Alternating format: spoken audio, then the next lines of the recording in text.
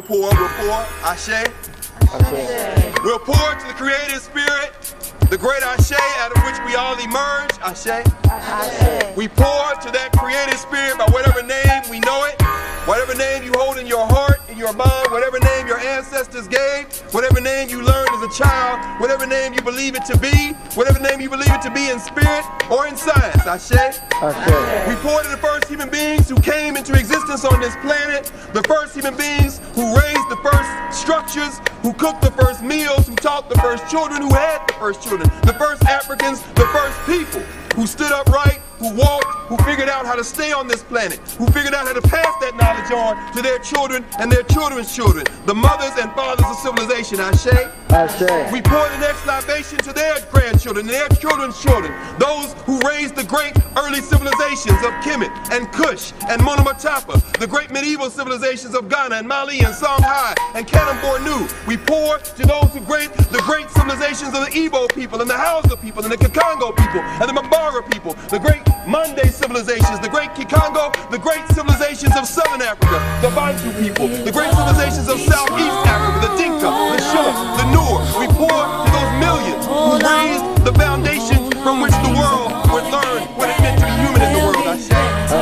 We pour to their children who were upon the arrival on the shores of people they had never seen before, found themselves captured and marched overland, found themselves perishing by the millions before they were held on the holding cells and the open air pens on the coast of West, Central, Southern, and East Africa. We pour to the ancestors who did not know as they were stripped of all clothing and sent denuded into boats, packed like animals, and strewn their bones across the floor of the Atlantic and the Indian Ocean. We pour to them who in the last moment on Africa grabbed the sand and grabbed the dirt and put it in their mouths and understood that the only thing they might have to preserve their place in that continent was their memory of that place and their ability to pass it on to their children. We pour to them. Ashe.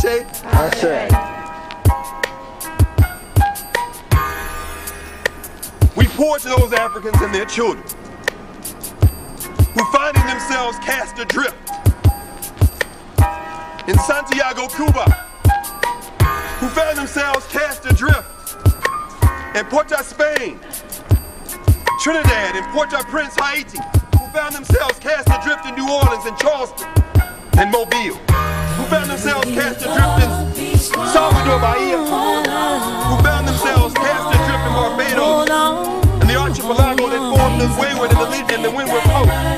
We found them in these places learning Portuguese and Spanish and French, whose often first words was, "Oh my God, oh my Dios," who found themselves praying to survive and pass on to their children the memories.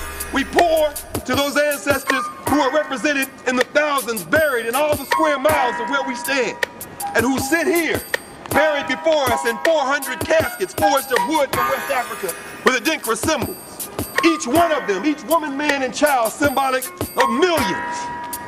The children of those who could not be killed. We pour Ashe. We pour to their children who somehow survived the hells of enslavement and fought for emancipation in the Caribbean, the French, British, Dutch Caribbean, who fought for emancipation in South America, who fought for emancipation in Central America, who fought the struggles we refer to as the Civil War in the United States, who came out of that, marched out of enslavement through Reconstruction, and found themselves making great migrations, eventually ending up in places like New York.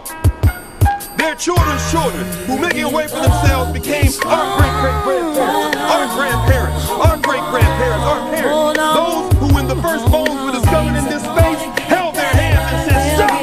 No more!"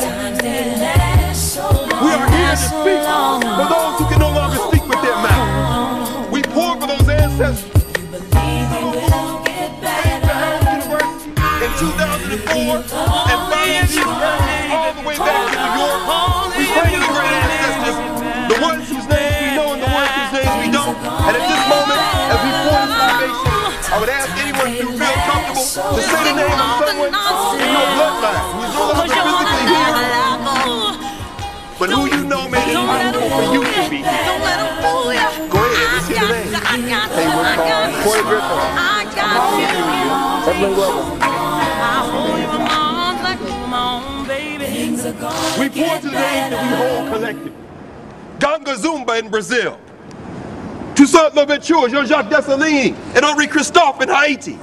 We pour to the great Avengers, Nanny of the Maroons of Jamaica. We pour to the great ancestors Harriet Tubman, Sojourner Truth, Frederick Douglass. Say the names that you study. Who are the names of the ancestors that you have come to hold in your heart and your mind as you hope that you can do what they did for us, for your children and children's children? Let's say some of those famous names. Malcolm X, Lou Hamer, John Henry Clark, John G. Jackson, Jacob Carruthers. And finally, two final libations. We pour to those who make it possible for us to do what we do. We pour to these rangers who stand guardian over this sacred space.